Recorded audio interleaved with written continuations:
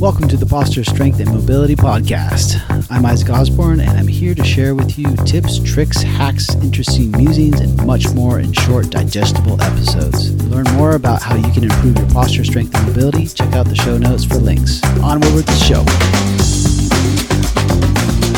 Welcome to episode 18, How Your Pelvis Can Influence Your Neck. In this episode, I will explain to you how it's possible that your pelvis position is potentially involved in your neck pain and give you some corrective exercises and massage gun tips on how to correct it. Okay, so before we get started, just to let you know, check out the show notes for links, because in the show notes, I have links to my membership program, which is a coaching platform that has over 100 classes in it.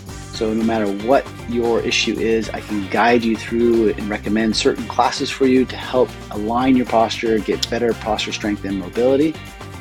Also, in the show notes, there is links to the integrator of my self-myofascial percussion device or massage gun.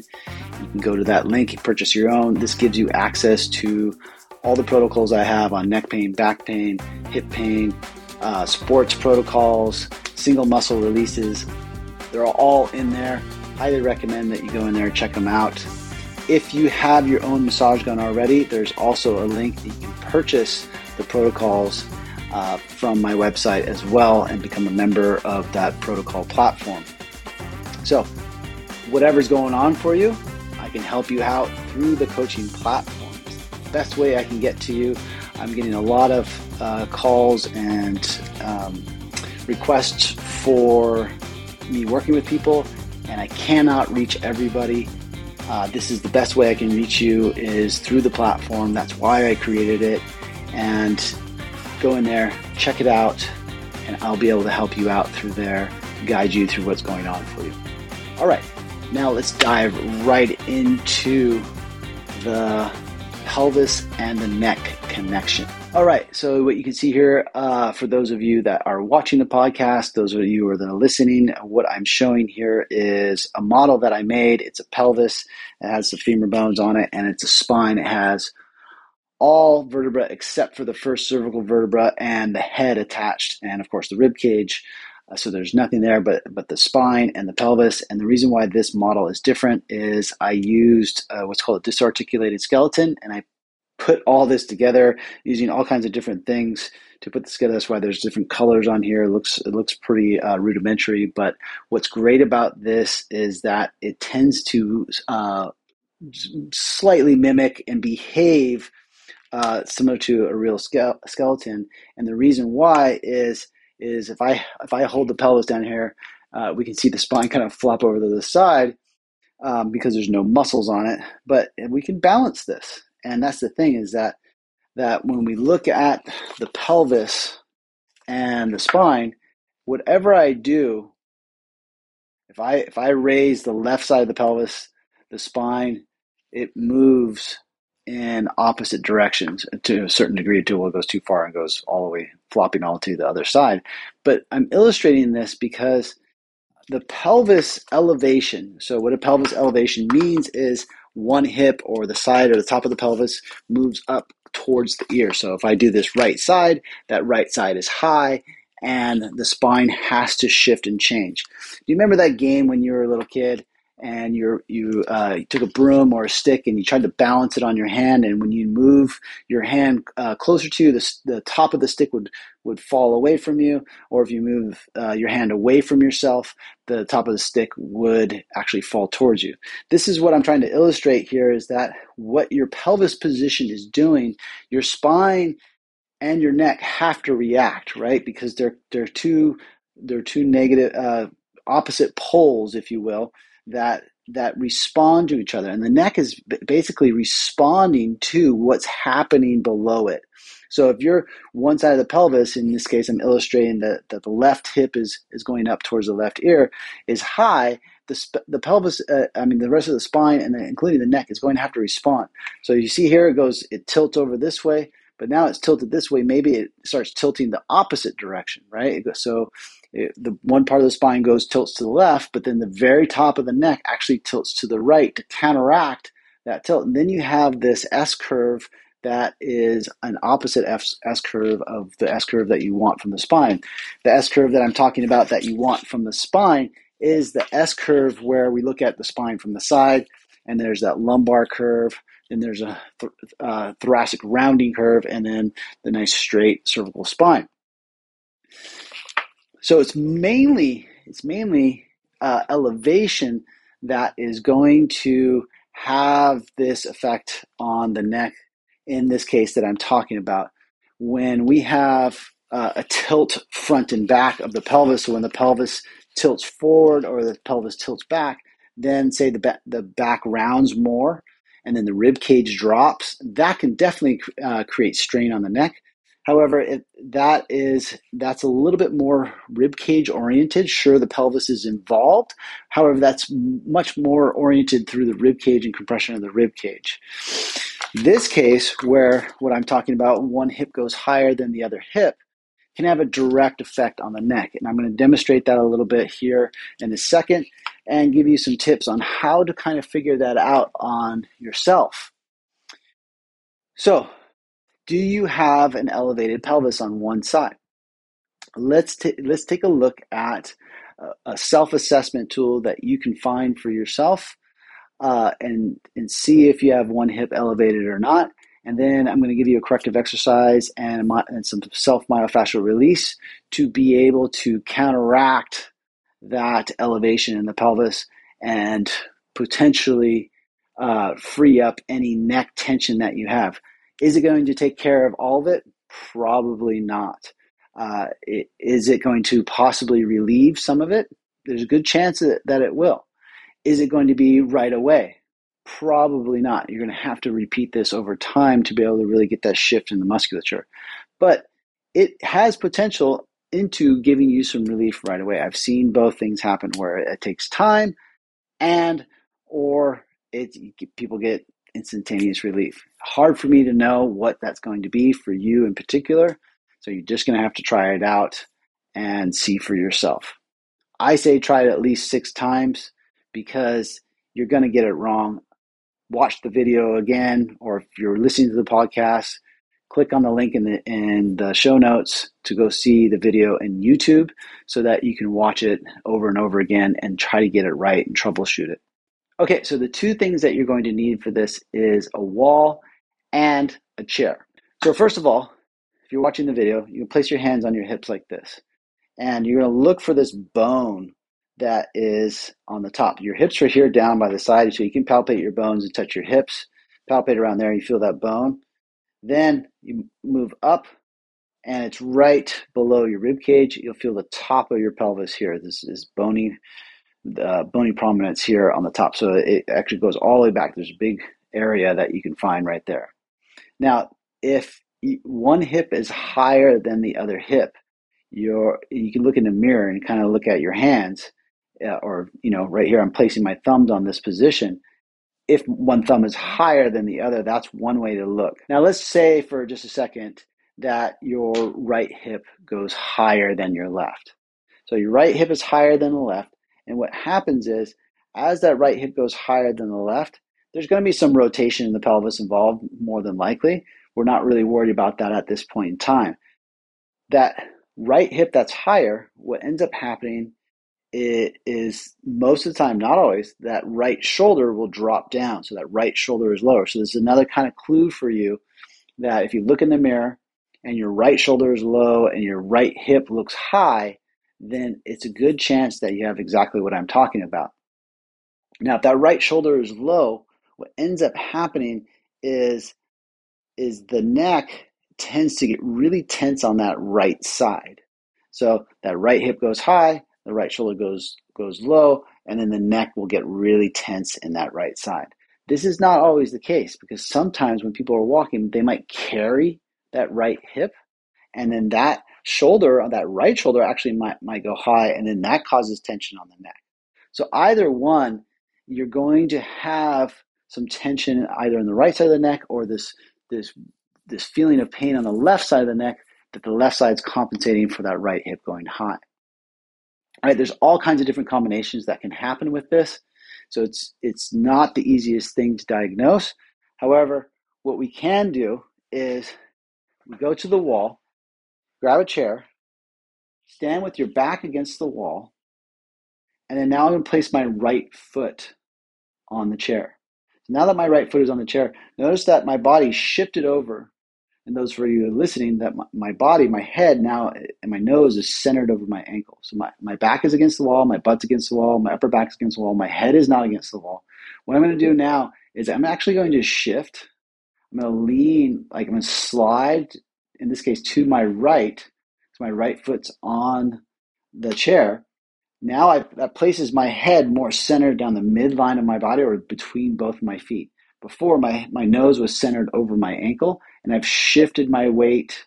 I've slid and I've shifted my weight over so that my head is now in between both my feet. This makes my right leg, my right foot actually work a little bit harder. So with my foot here, I'm put my hands back on my hips, and I'm going to let my right hip drop to the ground. Then, with my right hip drop to the ground, what I'm going to do is I'm going to press my left leg into the ground, and my right hip goes up towards the ceiling. So I'm making this drop in my right hip. If I let it down, and then I push my left leg into the ground, my right hip goes up. And I feel that, and I definitely feel a little bit of contraction between my right hip and my rib cage. And then I let that right hip drop. What I'm doing with you right now is a thing called gauging proprioception. Proprioception is part of our nervous system where we know where our hands are and where our body is in space. Some people, when they do this, they grab like a lot in the ribs to pull that right hip high. Sure, those muscles will assist in that movement. However, we actually want the movement to come from the opposite leg because the opposite leg has what's called lateral stabilizers. And these lateral stabilizers, which are glute minimus, medius, and maximus, some tensor fasciae lata, these muscles help elevate the hip on the opposite side. Now, with that opposite side elevation, sometimes if it's elevated, so if you're stuck in that elevation on the side, then you'll probably have a hard time dropping that hip towards the ground. And you might just kind of lean your rib cage over when you do it. You got to look for all these signs. The body prefers certain patterns, and it's going to be hard for you to identify. So maybe grab a partner, a loved one, a friend, whoever, and see if you can actually kind of troubleshoot this in yourself. Now, if you switch legs, you do the same thing on the other side. Again, what we're trying to gauge here is if you're able to do this range of motion. You know, it looks pretty sassy in the sense that I'm like kind of taking my hips back and forth, like a pretty sassy kind of movement. And that movement is an important movement. That's the elevation on one side of the pelvis and dropping. So once you can establish that, right, you got your range of motion all the way down. And then you press that leg into the ground, you have your range of motion all the way up. So my left hip is now elevated. So now I've established that. You have to try to find the neutral position. Once you find that neutral position, what I want you to do is stay in this position for 3 minutes. Test it about every minute. Let hip drop all the way down, then push that opposite leg into the ground, the leg that's straight and on the ground. Then so that left hip goes high, and then drop it down and see if you can find that neutral position, because that's the position you want. It's going to be work. You're going to feel some work in the leg. You're going to feel some work in the thigh. You're going to feel some work in the leg that is bent on the chair. And that's the point, is that it's going to be work for these muscles that don't usually stabilize in this position. Do that on both sides. I understand that it's not a straightforward kind of, do this and you're going to get this. You're going to have to experiment. You're going to have to find the movement in your body. And if someone's really tied up, if their pelvis is really tied up, that movement's going to be really tough for them. It's going to be a hard movement, and you might not even be able to do the movement at all. So if that's the case, then try to just stand there in that position. Do whatever your pelvis does while you're in that position with one leg straight and one leg bent. In this case, I'm demonstrating with my right leg straight, my left leg bent. Stay there for 3 minutes straight, see how it feels. Then do the other side for 3 minutes straight, see how it feels. And does one side get more tired than the other? The side that gets tired more than the other side, there's a good chance that that's the weak side. So if you're having trouble really getting that movement down, then try to establish at least which side is the weak side. Then that'll give you an idea of possibly if you have that hip elevation issue and being able to correct it by doing the weak side. So if you can identify that weak side, my suggestion is that you do, say, if I go here and demonstrate, say my right side is the weak side. So I do my right side, 3 minutes, and I switch over and do my left side for 3 minutes. And then I go back and I do that right side again for 3 minutes. Right side in the sense that I'm standing on my right leg. This right hip would be the weak hip. Okay, so give that a shot. Let me know what you think in the comments. And next, we have a self-myofascial release technique with the massage gun, my integrator. But if you have your own massage gun, by all means, use your own massage gun. If not, check out the show notes for links to purchase my massage gun, which you get much more detailed tutorials in my protocols and tutorials than what we're getting here on the podcast. What you need for this, I'm going to use a yoga block, but you can use a pillow. You're going to need your massage gun or the integrator, and you're going to need the flat head attachment for this. It's not a requirement. They have to have the flat head attachment. It's one of my favorites. Or you can use a fork head attachment. Any attachment really will work fine. I find this, you can kind of angle a little better and get a little bit more detailed work with the flathead attachment. So say you've established which hip is higher, either through a friend of yours or through the self-diagnosis technique that I had here a minute ago. What you're going to do is I would turn your massage gun on, turn the integrator on, get it to probably a speed of 2, lie down, and say my right hip is the higher hip. So I'm lying down on my side, and what I'm going to do, I have my knees bent, and the side I'm going to work on is the opposite side of the side that is elevated. So in this case, the demonstration is for my right hip is the higher hip. So my right hip being the higher hip, what you're going to do is you're going to get around the hip bone and the top of the pelvis. All these muscles around the hip bone and top of the pelvis is what you want to reach. And if you work this whole area around here, around the hip bone, all those muscles around there are going to be the muscles that you're going to be able to release to kind of help shift the hip. Then in turn, that hip shift can feed up to the rest of the spine, opening up the rest of the spine to where it gets up into your neck, and changing the position of the hips helps influence the position of the neck. So getting this left hip would be an ideal place for you to do self-myofascial release. This side lying position is a great position because then it essentially puts pressure into that right hip that releases those muscles around the right hip, and also the muscles around the rib cage, obliques, and those sort of things that are connected with that elevated pelvis on that side. Then we get this pressure. You can even kind of push your ribs into the ground a little bit while you're doing this. That will help kind of elevate this left hip towards the left ear, which changes the orientation of the pattern, and you're getting release of these lateral stabilizers that are part of the puzzle that is elevating the hip on that right side.